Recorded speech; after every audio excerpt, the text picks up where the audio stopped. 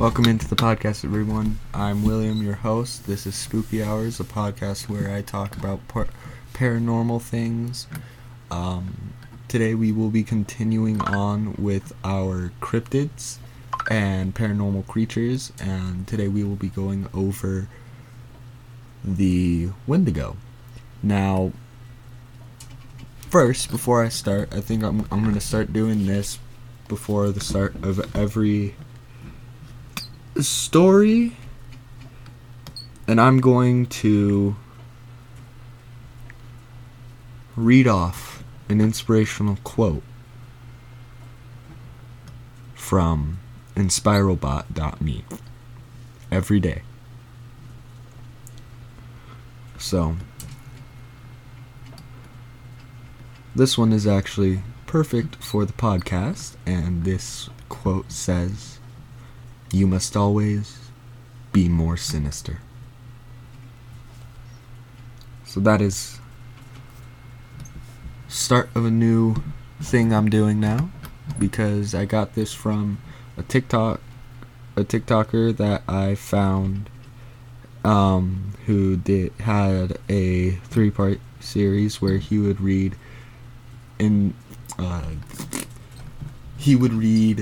AI generated inspirational quotes. So that was my AI generated inspirational quote for the day. I might throw in another one right at the end, or I might go back to the one I just did. Who knows? So, yes. Today we will be doing the story of the Wendigo. Now, the Wendigo,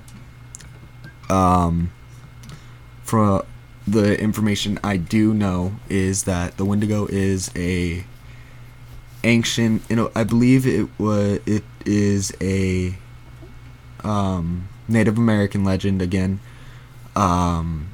Yes, it is a Native American legend.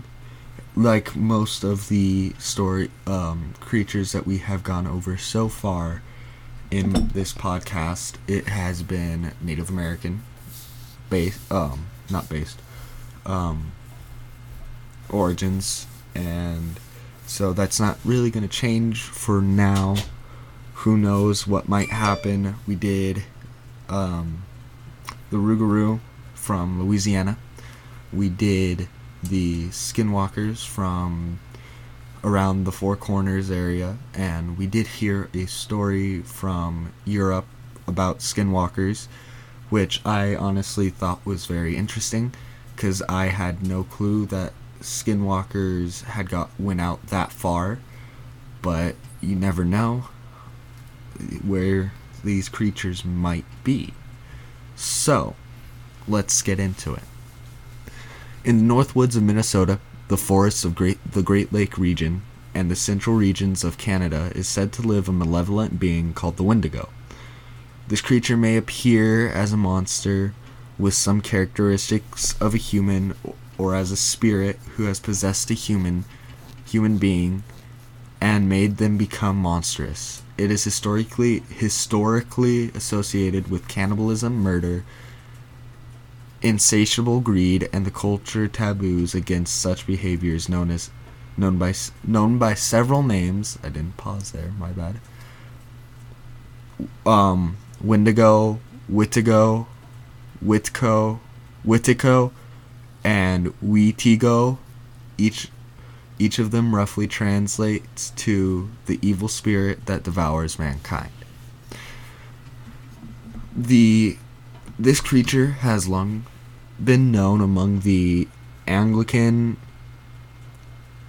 Ojibwe, I definitely said that wrong, Eastern Cree, Salutex, West Main, Swampy Cree, Naskapi, and the Innu peoples, who have described them as giants many times larger than human beings. Although descriptions can vary somewhat, common to all these cultures is the view that the Wendigo is a malevolent cannibalistic supernatural being that is strongly associated with winter, the north, coldness, famine, and starvation. The Anglican legend describes the creature as a giant with a heart of ice. Sometimes it is thought to be entirely made of ice. Its body is skeletal and deformed with missing lips and toes. The Ojibwa describe it. It was a large creature, as tall as a tree, with a lipless mouth and jagged teeth. Its breath was a strange hiss, its footprints full of blood, and it ate any man, woman, or child who ventured into its territory. And those were the lucky ones. Sometimes the Wendigo chose to possess a person instead, and the luckless individual became a Wendigo himself, hunting down those he had once loved and feasting upon their flesh. According to the legends, a Wendigo is created whenever a human resorts to cannibalism to survive. In the past, this occurred more often when Indians and settlers found themselves stranded in the bitter snows and ice of the North Woods. Sometimes stranded for days, any survivors might have felt compelled to cannibalize the dead in order to survive. Other versions of the legend cite that humans who displayed extreme greed, gluttony, and excess might also be possessed by a Wendigo. Thus, the myth served as a method of encouraging cooperation and moderation. Native American versions of the creature spoke of a gigantic spirit, over 15 feet tall, that had once been human but had been transformed into a creature by the use of magic. Though all of these descriptions of the creature vary slightly, the Wendigo is generally said to have glowing eyes, long yellowed fangs, terrible claws, and overly long tongues. Sometimes they are described as having shallow yellowish skin, and other times depicted to be covered with matted hair. The creature is said to have a number of skills and powers, including stealth, is a near perfect hunter, knows and uses every inch of its territory, and can control the weather through the use of dark magic. They are also portrayed as simultaneously gluttonous and emaciated from starvation. Wendigos are said to be cursed to wander the land, eternally seeking to fulfill their voracious appetite for human flesh, and if there is nothing left to eat, it starves to death. The legend lends its name to the disputed modern medical term Wendigo psychosis, which is considered by some psychiatrists to be a syndrome that creates an intense craving for human flesh and a fear of becoming a cannibal. Ironically, this psychosis is said to occur within people living around the Greater Lakes of Canada and the United States. Wendigo psychosis usually develops in the winter in individuals who are isolated by heavy snow for long periods. Ow. The initial symptoms are poor appetite, nausea, and vomiting. Subsequently, the individual develops a delusion of being transformed into a Wendigo monster. People who have Wendigo psychosis increasingly see others around them being edible. At the same time, they have an exaggerated fear of becoming cannibals. The most common response when a person showed signs of Wendigo psychosis was a curing attempt by traditional native healers. In cases of the past, if these attempts failed and if the possessed person began either to threaten those around them, to act violently or antisocially, they were executed. There have been reports regarding this psychosis dating back hundreds of years. A 1661 Jesuit relations document stated, "What caused us greater concern was the intelligence that met us upon entering the lake, namely that the men deputed our conductor for the purpose of summoning the nations to the North Sea and assigning them a rendezvous where they were to await our coming, and had met their death the previous winter in a very strange manner. Those poor men, according to the report given us, were seized with an ailment unknown to us, but not very unusual among the people we were seeking. They are afflicted with neither lunacy, hypochondria, nor frenzy, but have a combination of all these species of disease, which affects their imaginations and causes them a more than canine hunger. This makes them so ravenous for human flesh that they pounce upon women, children, and even upon men, like veritable werewolves, and devour them miraculously, without being able to appease or glut their appetite, ever seeking fresh prey, and the more greedily the more they eat. This ailment attacked our deputies, and as death is the sole remedy among these simple people for checking such acts of murder, they were slain in order to stay the course of their madness. Another document occurred in 1878 when a Plains Cree trapper from Alberta named Swift Runner suffered one of the worst cases known. Swift Runner was a trader with the Hudson Bay Company who was married and the father of 6 children. In 1875, he served as a guide for the Northwest Mounted Police. During the winter of 1878 through 1879, Swift Runner and his family were starving along with numerous other Cree families.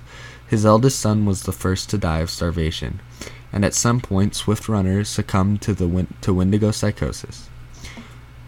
Though emergency food supplies were available at Hudson's Bay Company posts some 25 miles away, he did not attempt to travel there. Rather, he killed the remaining members of his family and consumed them. He eventually confessed and was executed by authorities at Fort Saskatchewan.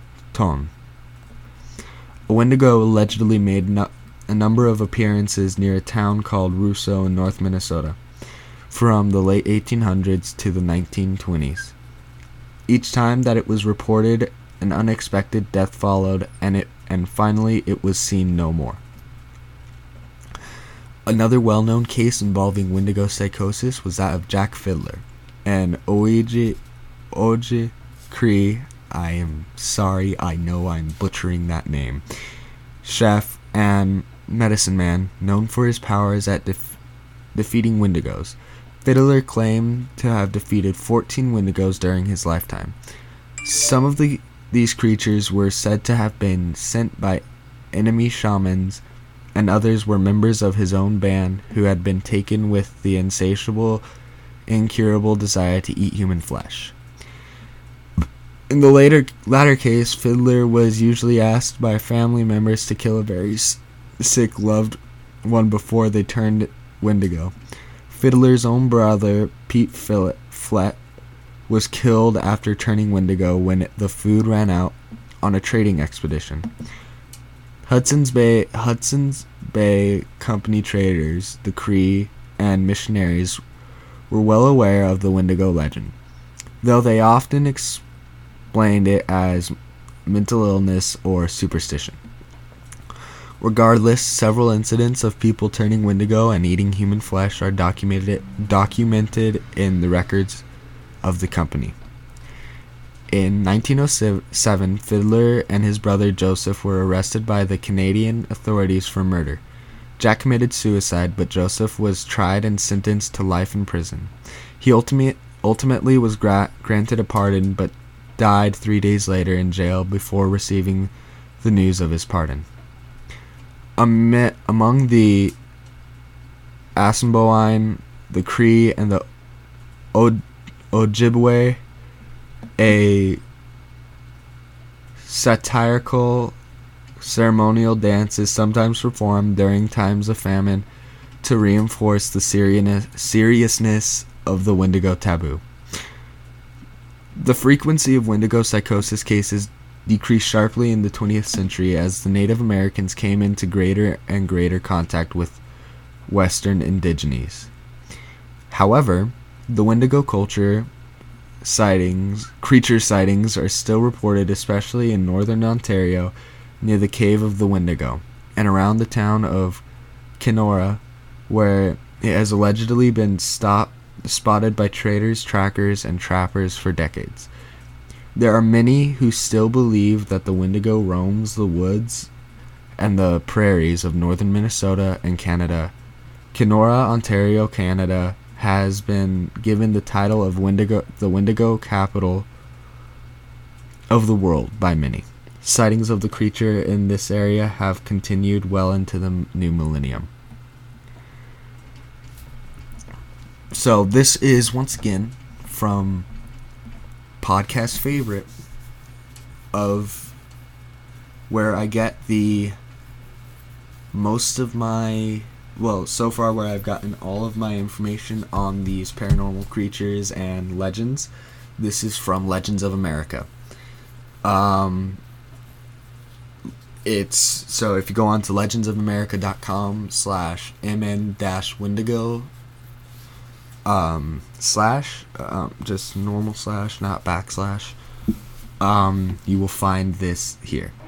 Alright, so I do have some stories for today, of course, always, as I normally do.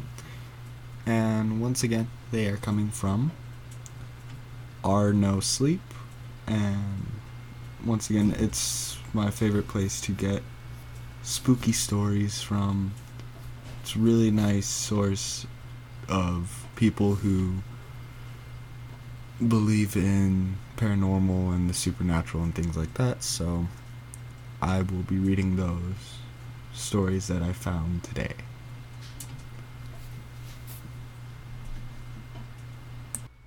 Alrighty, guys, let's get into the stories. And as per usual, these stories will be coming from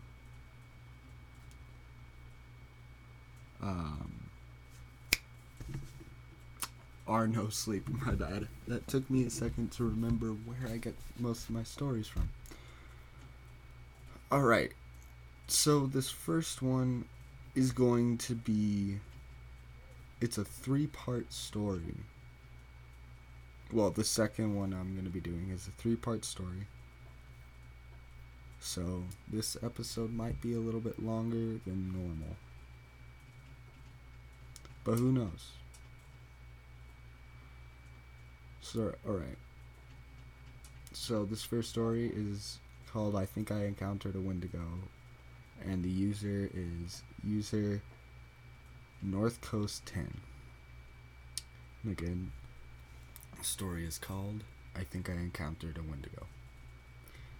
My wife and I have been running the rat race for years with a family, a house in the city, 2 dogs, a cat, the stereotypical American dream.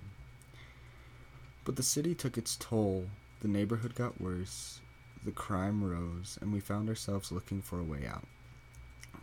Our opportunity came when I was offered a new job out of state. It was a great career move, but we didn't want to move to a new city just to have the same problems again. So we started looking around and found a great mountain community about an hour and a half from the job, and a great ranch-style home with a big back porch, windows everywhere, and a lot of property. The backyard has a big grassy area and a creek that cuts the property in half, then acres of woods beyond. It's huge. The house is more than twice the size of our house in the city. It's all updated and has no neighbors within a mile. It's a radical change from the life we lived in the city, but best of all, it was less than half of what we were paying for our old house. The house was a foreclosure, and when we asked the listing agent about it, she simply said the old family had abandoned the property. We really didn't think anything of it. The first 3 months were uneventful with us, setting into our new life, the kids getting used to the new school and new friends, and most of all, us getting used to the big house and property. But then the weather turned cold and things started getting weird on the property. It started with noises from the back property. Things we chalked up to being in the woods. Then the motion lights around the house started going off randomly. Once again, we just chalked it up to being in the woods. But last night, it all changed. Last night was the most terrifying night of my life. One of the dogs was at the back door whining and scratching. I assumed he needed to go to the bathroom, so I grabbed my flashlight and walked to the back door. Instantly, something felt off. The dog bolted for the back property, growling and snarling. It was a cold night, about 30 degrees, but the dog plunged straight into the creek and out the other bank, running off into the woods in the back of the property. Flashlight bouncing, I ran after him, calling his name. I got to the creek and made my way across the makeshift bridge, trying desperately to follow him. I could hear the dog still growling and barking from somewhere up ahead, and I pushed further away from the safety of the house and deeper into the woods. That's when I heard it. A shriek I've never heard before in my life. It was a mix of a moaning and wail and metal on metal.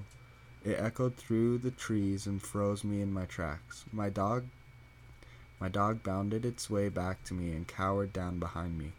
I turned around and could just make out the warm glow of the house behind me and the cold dark ahead of me. I swung my flashlight around wildly, looking for the source of the noise, and that's when I heard an even more terrifying noise. Out of the cold silence, my wife's voice floated around me. "Babe." The voice called out. I whipped back around, and I could just barely make out the image of my wife safely inside our house. The voice called out again. "Babe, I'm right here," came the voice from deeper into the woods. Then came another voice, just as clear as the other. It was my dad's voice. "Come out here," it called. I swung the flashlight around again, and this time caught the briefest glint of light bouncing off of eyes. The creature was in my beam of light for barely a second, but it was tall, maybe 6 feet, and ashen white. It had long, spindly fingers that grasped the trunk of a pine tree, and then it was gone. I turned back and ran towards the house. I ran heading into the icy creek and stumbled. My dog ran past me, making it back to the yard and up to the porch. I dug my hands into the freezing muddy bank and pulled myself out, not stopping to look back. When I reached the porch, I scrambled inside. My wife ran over to me asking what had happened. I just shook my head. I'm not certain myself what happened. I had a growing sense of dread tonight. As the sun began to fall, we kept the dogs inside, and I haven't dared to look out the back. But as I sit here typing one by one, my motion lights in the backyard keep going on. I can't upvote it. So yeah, that was... I think I encountered a Wendigo. Very interesting story. Very cool. Very, very scary.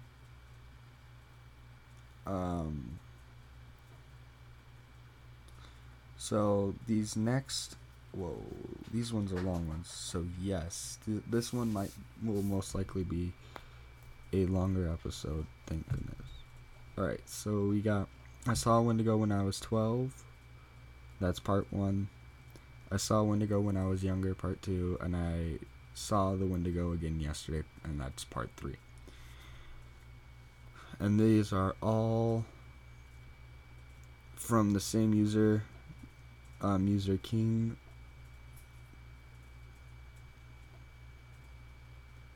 Delta Theridium. I don't know if I said the name right. Alright. So, let's do this. I saw a Wendigo when I was 12. I was about 12 years old when I saw a creature I never expected to be biologically possible.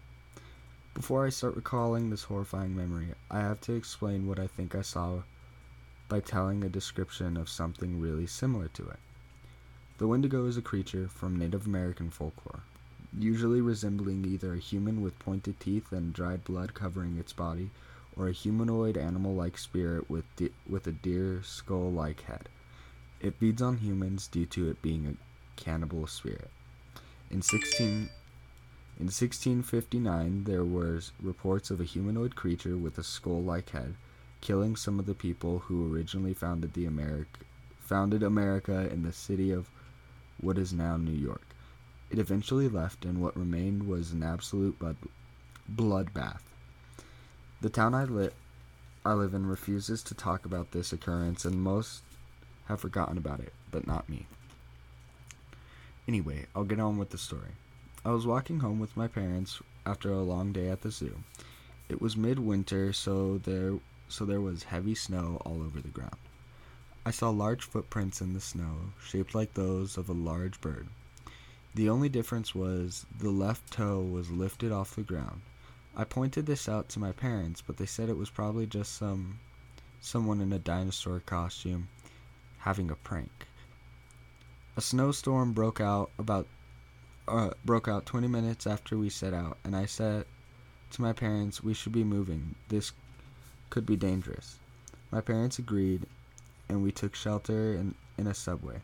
My dad eventually went out to see if it was safe. We heard a low reptilian growl, then the sound of bones snapping. We ran further down the subway, got into the train, and jumped out at the next station, which was very near our house. We shut the door, locked it, and I went straight into my bedroom. I shut the door, and just in case, I closed the blinds and barricaded the door. Only something supernaturally strong could push that, right? I was terribly wrong. When I thought that, I heard the front door smashing open and my mother screaming, whatever just attacked my mom, pushed my door open with ease. Then I realized I had made a stupid mistake. I had only used light objects to barricade the door.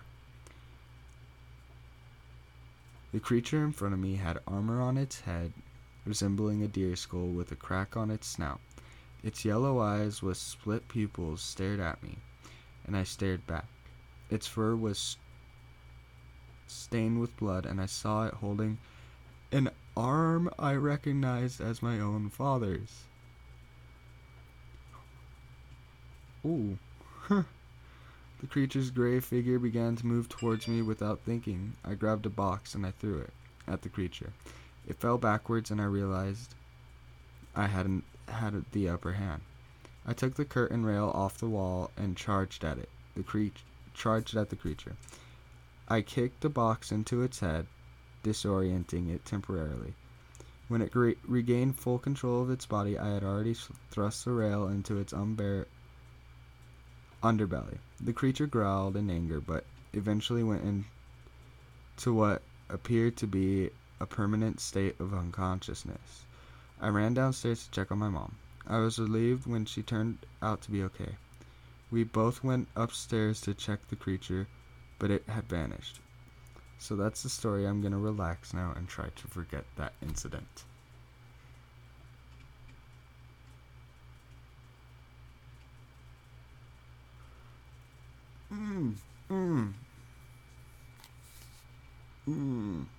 So, here's part 2. Hi guys, it's me again. I just thought I'd say that after I recalled my encounter with the Wendigo, or at least a creature like it, I did not forget it again. I have been prepared since recalling it, and I now have some knives and a shotgun. I had been watching fighting videos to gain advice on how to fight back if this thing attacked again. Since the previous incident, I have been absolutely furious. You would be too, knowing that your father had been killed by a Wendigo.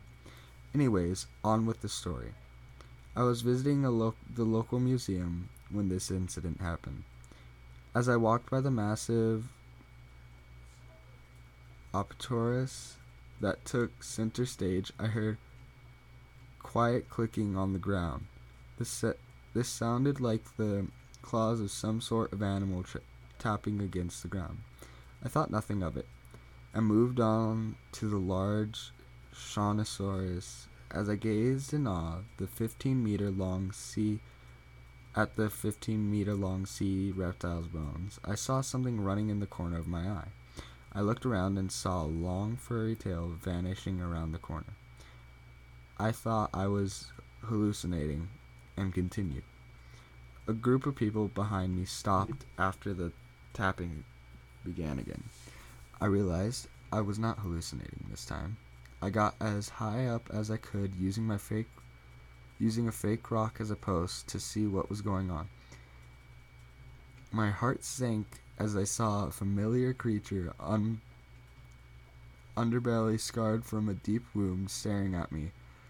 Unlike the previous experience, it did not look thin at all. This meant the creature had recently eaten. The people slowly walked off, and their walking turned into a full-on sprint. It was just me facing off against the creature. It began to slowly walk towards me. I got a knife out of my backpack and prepared for a battle. The Wendigo charged, and I managed to bowl me over. I got up quickly. I remembered the videos I had watched, and as the creature came closer, I performed a perfect uppercut on its chest. It was thrust up into the air and landed 2 meters away. I walked towards the wounded creature and got out my blade. I wanted to end this as quickly as I could. I tried to lodge the blade in the creature's neck, but it rolled out of the way. Motivated by pure rage, I grabbed the Wendigo and pulled it at its arm as hard as I could. Within a second, its second arm was dislocated from its socket. The creature yelped in pain, and I prepared to plunge the blade into its chest. Suddenly, I realized something. I remembered that the Wendigos could not be very easily killed with anything apart from fire. I did not have anything like fire with me, but at least I could try to knock it out. The creature suddenly got up and grabbed me, tossing me into the Shawnosaurus skeleton. I got up and grabbed one of the fallen skull bones. The creature had ran towards me, and I quickly thrust the bone into its underbelly. The creature recoiled, falling backwards. It got up slowly and shakily, clutching its wounded stomach, and ran as fast as it could. I had beaten the Wendigo yet again. Just as I was about to head to the museum cafeteria for a celebratory drink, I went unconscious. I woke up in an area I did not recognize, and I assumed it was the staff room. My suspicions were proven right when I saw a sign saying Staff Kitchen opposite where I was laying. I slowly got up, and just as I did, my head started hurting badly. I put my hand to my forehead, and when I pulled it back, there was loads of blood on my head. I had been injured while being taken here. As I realized that, I made a realization. Who or what had taken me into this place? I got on my feet and found it painful to walk. I slowly walked towards the staff exit, which felt like I was walking for over an hour. As I got to the exit, I heard a quiet groaning behind me.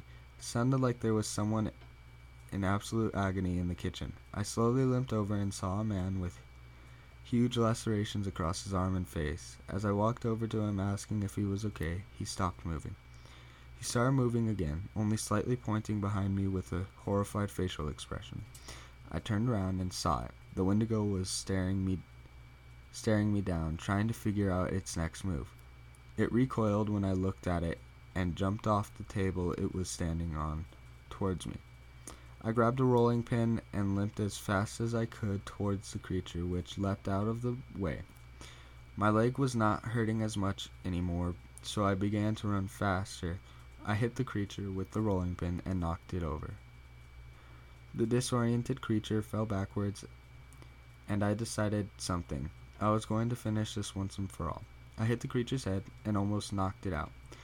I stood on its arms, rendering them functionless.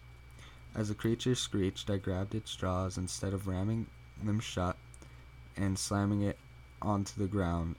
I wanted to give this thing a really painful death. I began to pull its jaws open. The reason I did it, I just wanted to do something King Kong related. After becoming a fan of the movie, I split the Wendigo's jaws and it fell backwards, seemingly dead. I helped the others out. This time the Wendigo is definitely gone for good. I'm sure of it. If it's still alive, which I doubt it is, I will do whatever it takes to bring that motherfucker down, even if it kills me in the process. And remember, if you guys see this thing near you, either run or grab something and stab it to death. Let's see the comments.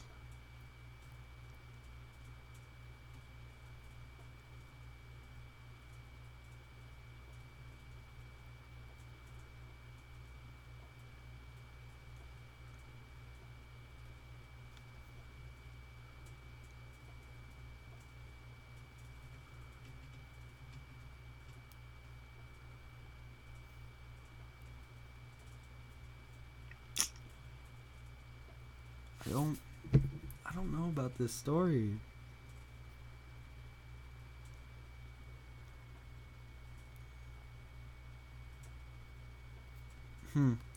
I will continue this story with part 3 here now. Yesterday, I went into my local park to go looking for wildlife. Here in the United Kingdom, we have some cool wildlife, including red and gray squirrels, pheasants, foxes, badgers, deer, dormice, and the like.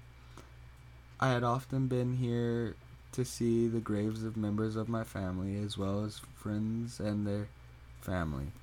I also sometimes went to see some of the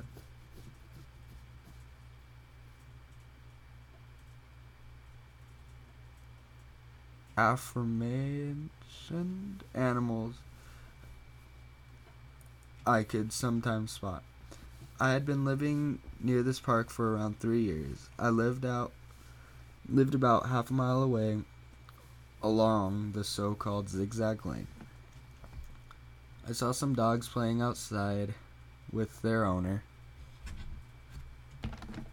more specifically a Pomeranian and a Yorkshire Terrier, or Yorkie, and a Shetland sheepdog. I turned around and began to gaze at the gate. The sign said, Wallace Cemetery, because as well as a park, there was a cemetery. I saw multiple gray squirrels as soon as I walked through the main gate. However, something struck me as different this time around. It felt like someone or something was watching me. I looked around and saw nothing. I shrugged it off as my imagination, and I thought that my previous encounters with a creature known as the Wendigo had just made me paranoid. All I saw were 3 groups of people wandering through the cemetery, some of them mourning over graves. The leaves began to shake and the trees began to slowly bend, but there was something wrong with the wind. Something wrong. The wind was not causing this. There was no wind in the first place. One of the trees suddenly fell over on top of a grave someone was mourning at. Behind the tree, I saw a face that I had really hoped I'd never see again.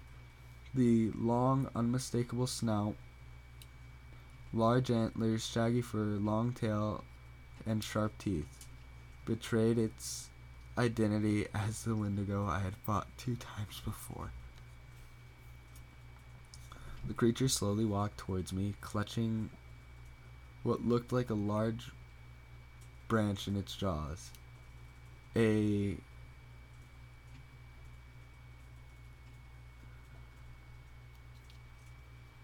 Shinosaurus bone was from when I last encountered it was still jammed in its stomach. The creature bellowed and began to run towards me. I grabbed a large branch with a pointed, straight end and began to run towards it. The creature hurled the branch at me, but I dodged. I ran at it and tried to jam the branch into its chest. However, with one bite, it split it directly in two. It began growling, chest bleeding from the small wound I had managed to make. This time its eyes were full of sheer malice. It wanted to kill me, and only me, and I knew it. However, somebody saw the fight, and luckily they had a shotgun. During mid-fight, I saw a large stick fly through the Wendigo's antler. It turned around, pushing me onto the ground to see where it had come from. As soon as it did, so the man shot it again, this time hitting its snout. Fragments of bone flew as the armor partially cracked. It didn't even flinch, though.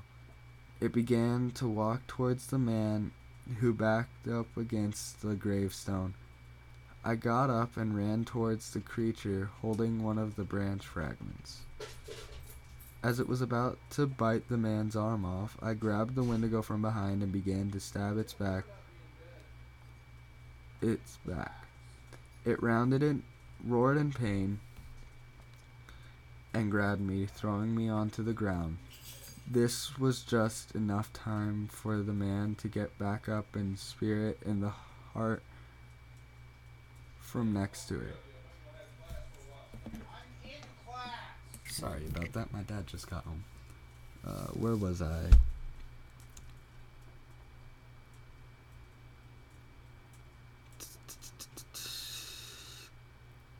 Enough time for the man to get back up and spear it in the heart from next to it. Clutching the wound, the Wendigo began to let out multiple shrieks of pain, then slumped over. I drove the branch through its brain to make sure it was dead. "You okay?" the man asked. "Yeah," I replied. "My name's Cliff. You?" He said, Mine is Jackson," I replied. "Okay," he replied.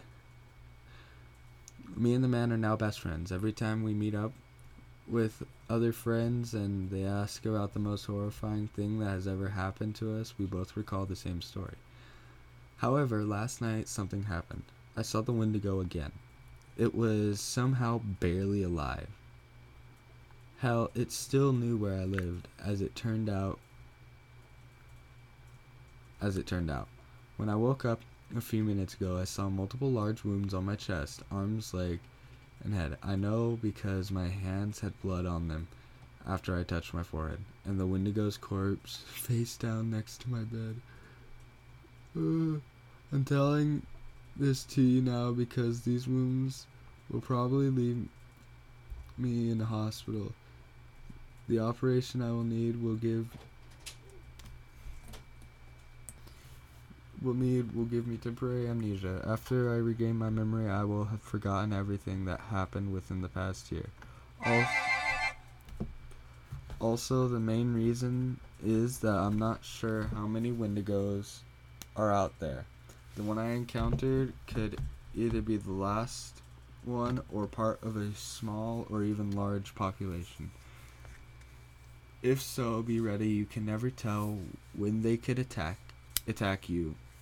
If or when they do, make sure you have plenty of weapons at your disposal. You'll need them to take down any of these things. If there are more than one, you're doomed. Please heed my warning. There could be tons of these things out there.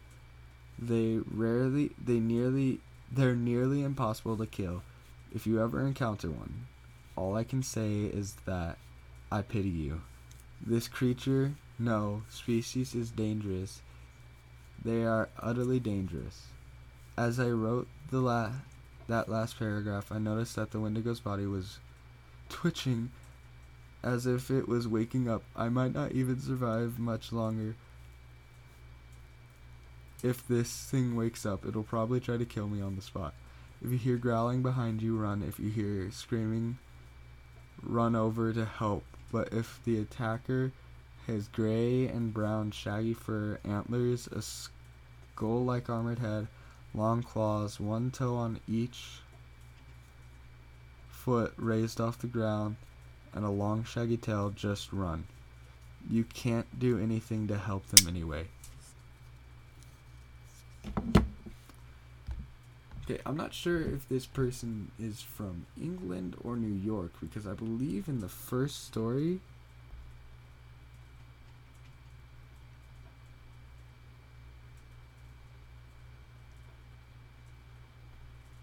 yeah. And then in the last one, was the United Kingdom. Interesting.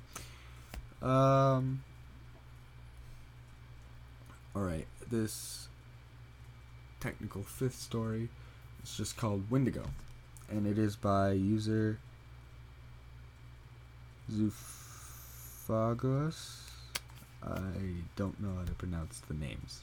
I'm sorry. Okay. Wendigo. I debated sharing this story for a while. The people who would have got angry if I did are mostly dead now. But, though, I don't think it's going to be popular enough for the rest of them to find it anyway. So here goes. When I was a kid, I grew up in this small town in South Dakota called Clearwater. It's not the scenic parts of South Dakota, but on the Great Plains. There's nothing but flat, treeless grassland for miles. Clearwater had maybe just over 1,000 residents, just barely big enough to have a McDonald's. Ooh, that's rough. Being a rural town, there's nothing to do in Clearwater, but it used to have a state park that has since been permanently decommissioned. I say that in quotes because Lake Clearwater Park was barely bigger than 100 acres and didn't consist of much more than a tornado shelter, a dock, an outhouse, and some picnic tables. The lake is where all this shit went down. Most rural areas are full of legends and ghost stories, and Clearwater wasn't any exception.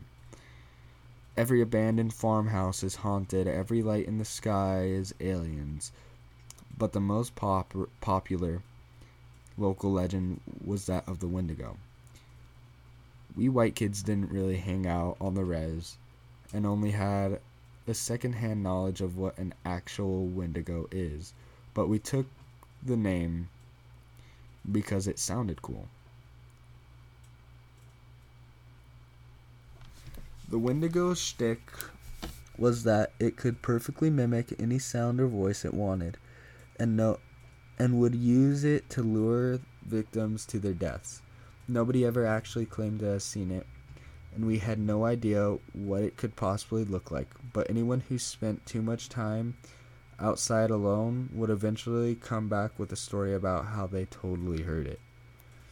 There wasn't a lot of tree cover near Clearwater, save for the small but dense forest surrounding the lake. After the state decommissioned the park, they even hauled the sand away from the beach. Wow. It became a prime candidate for the Wendigo's lair. The rumor was that the state shut the park down after the Wendigo pretended to be a crying kitten, and lured two small children to the dock and pulled them in and drowned them.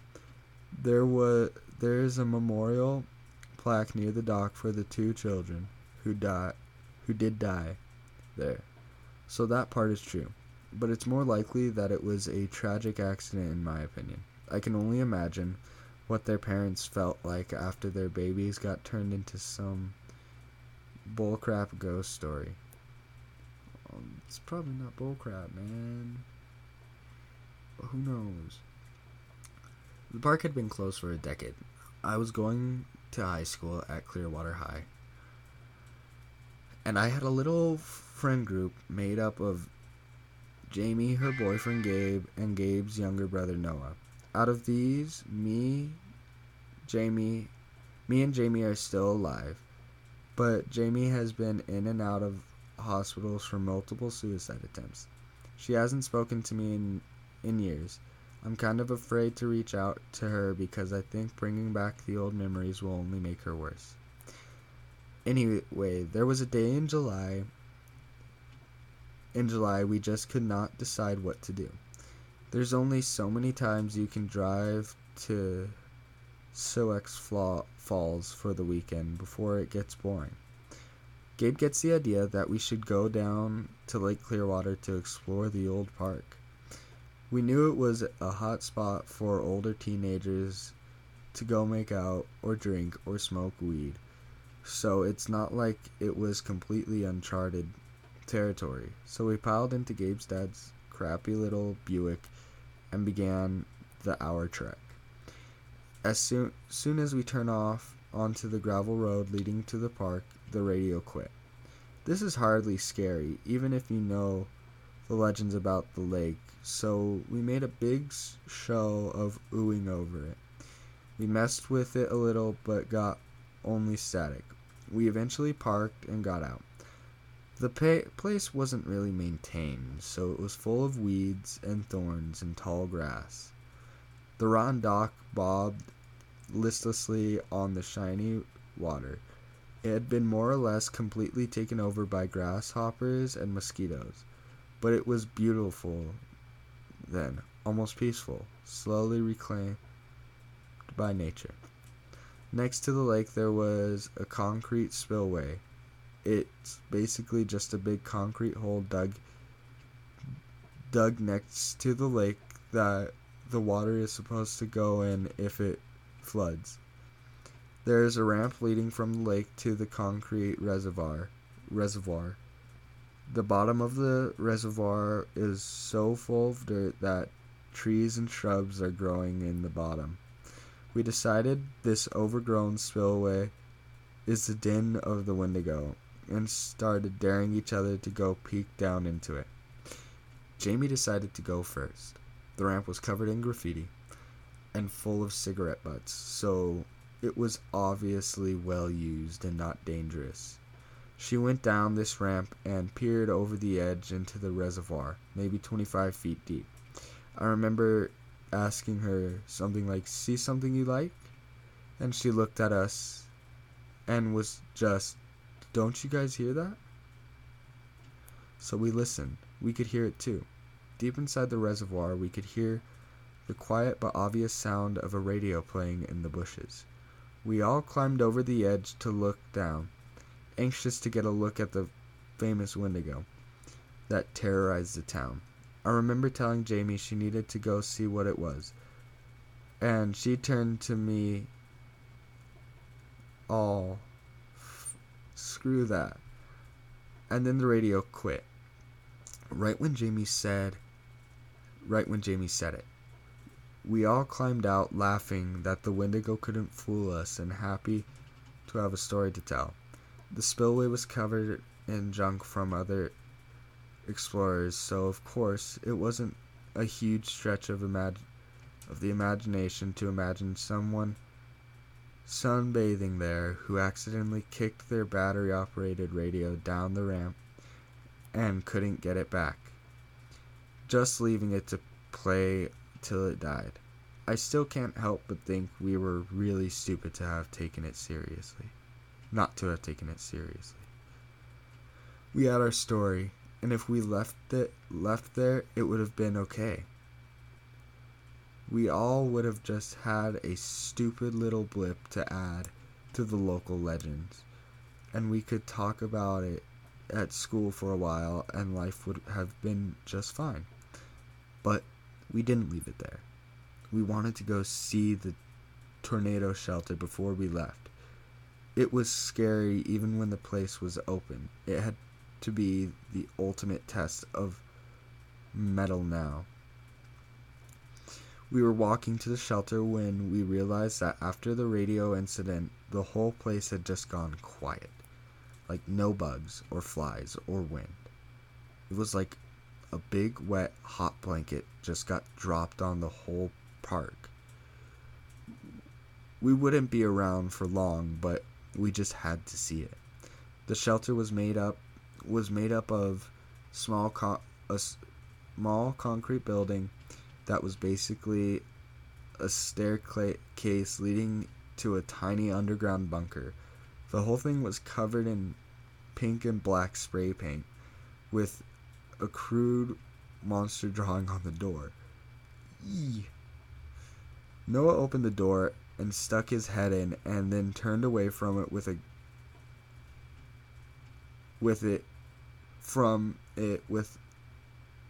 and gagged.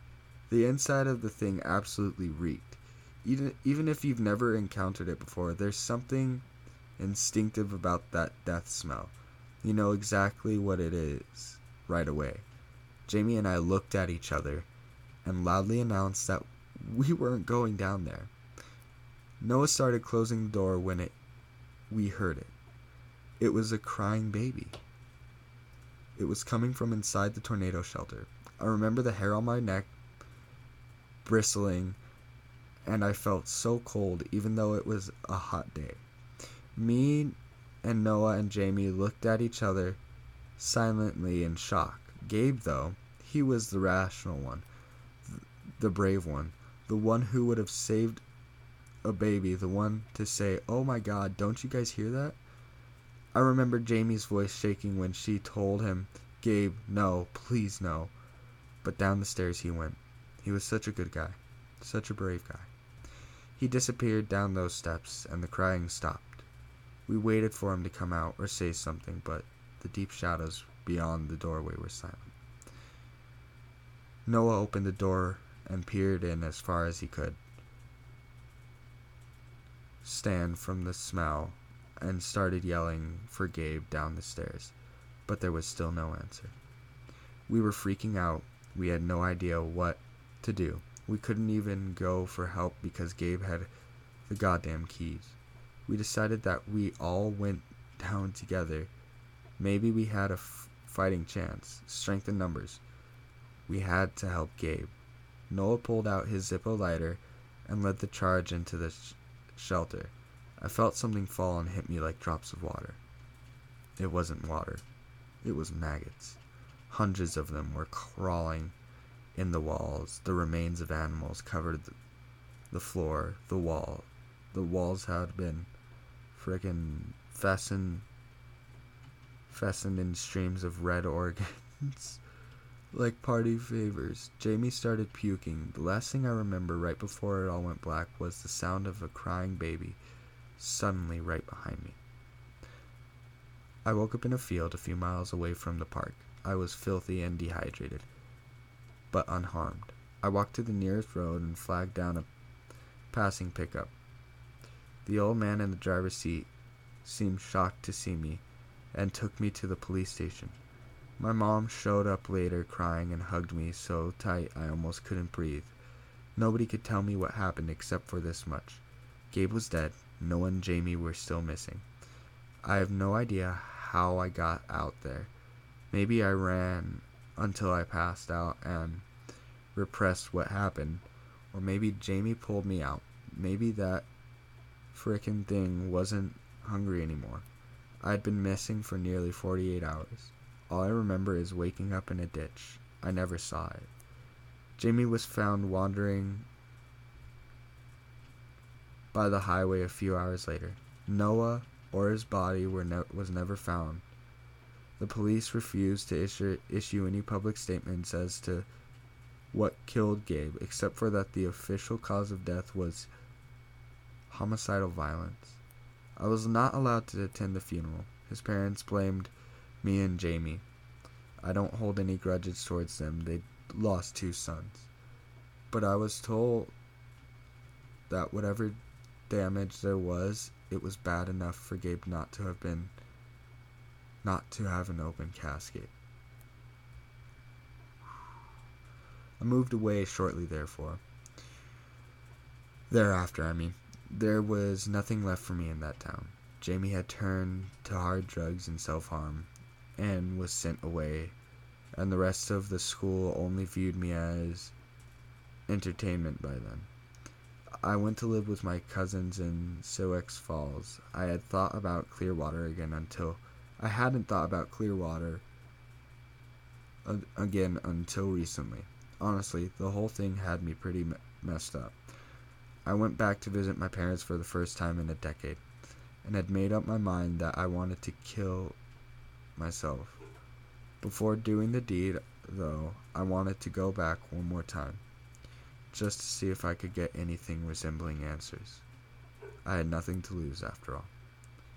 The old gravel road was still closed. The sign blocking the road has dented and faded, but the road beyond is full of grass and holes and is slowly being reclaimed by the earth.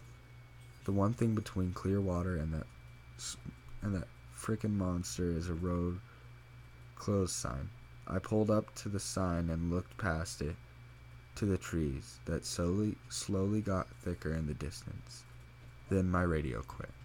I looked down at it and felt the silence settle. I had pulled into reverse, turned around, and got the heck out of Clearwater for the second time. I haven't returned since. Man. Now. Wow. Now that one was sad. I wasn't expecting it to go there. I thought they were going to find Gabe and they were all going to get out, but man. Wow. That's all I can say about that story. And I don't really do commentary after I read the story, but I feel like that one I have to do commentary on it because it is intriguing. It is scary. Like I was tense that whole time. So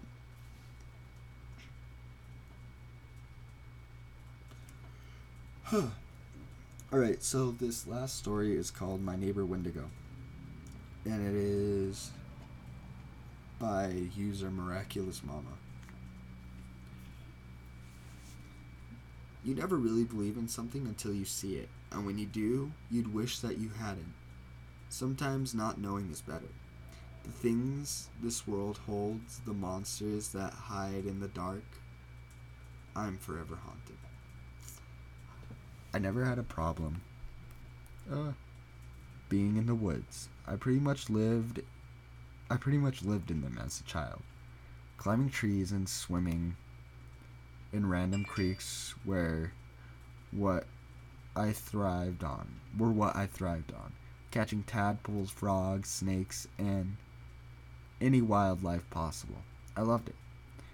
My fiance and I moved to a tiny mountain town in North Carolina with his parents. They lived at almost the very top of a mountain. If it snowed and you don't plow the driveway, it will ice and you will be stuck. For the most part, things were normal, well, as normal as they can be with a witch for a boyfriend. Ghosts and the random demon or dark entity were pretty common in our house. Still are. Can't relate to part of that.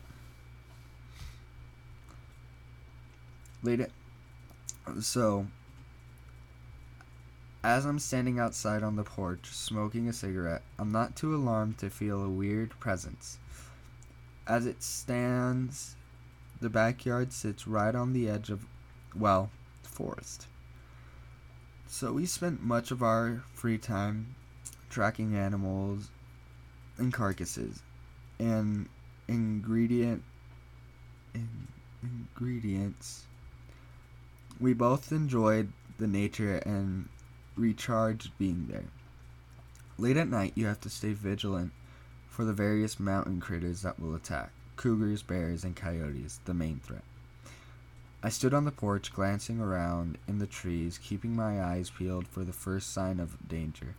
First, I hear the whispers like someone trying to get my attention. For the most part, I ignore it. Then I hear a tree branch rustle. I rationalize, okay, about 10 feet off the ground, it's either a bird, raccoon, or the like. How very wrong I was. The longer I stare, the more obvious the shape becomes. I can see the giant antlers, at least 10 points. And face, oh God, that face. An elongated snout like a deer, only rotted to the bone, with these patches of still rotting flesh. Empty sockets for eyes that stared into your soul and chilled you to the bone. Nothing good seen with those eyes. The head sat on an also still rotting torso, with broken ribs jutting out in every direction, giving the thought to a stabbing victim. Its organs that looked ready to spill out, and the stench that was that unbearable stench of death and madness. I was stuck frozen with terror. I shook and only watched this thing as it watched me. It only took me seconds to realize that the whispering was this thing trying to speak to me, coerce me to come to it. It asked me to walk towards it, let it devour me. It walked towards me on shaky, weak-looking deer legs, all 4 feet moving carefully and without sound. Before I was able to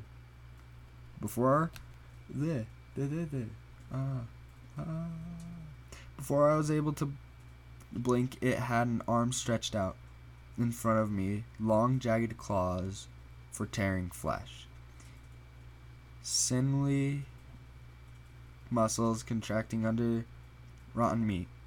It is 20 feet away from me, but it seems like those fingers are centimeters from me. I can feel the wind move. It brushed my cheek. This startled me into backing up into the door, only to have the porch light cut off and the door locked.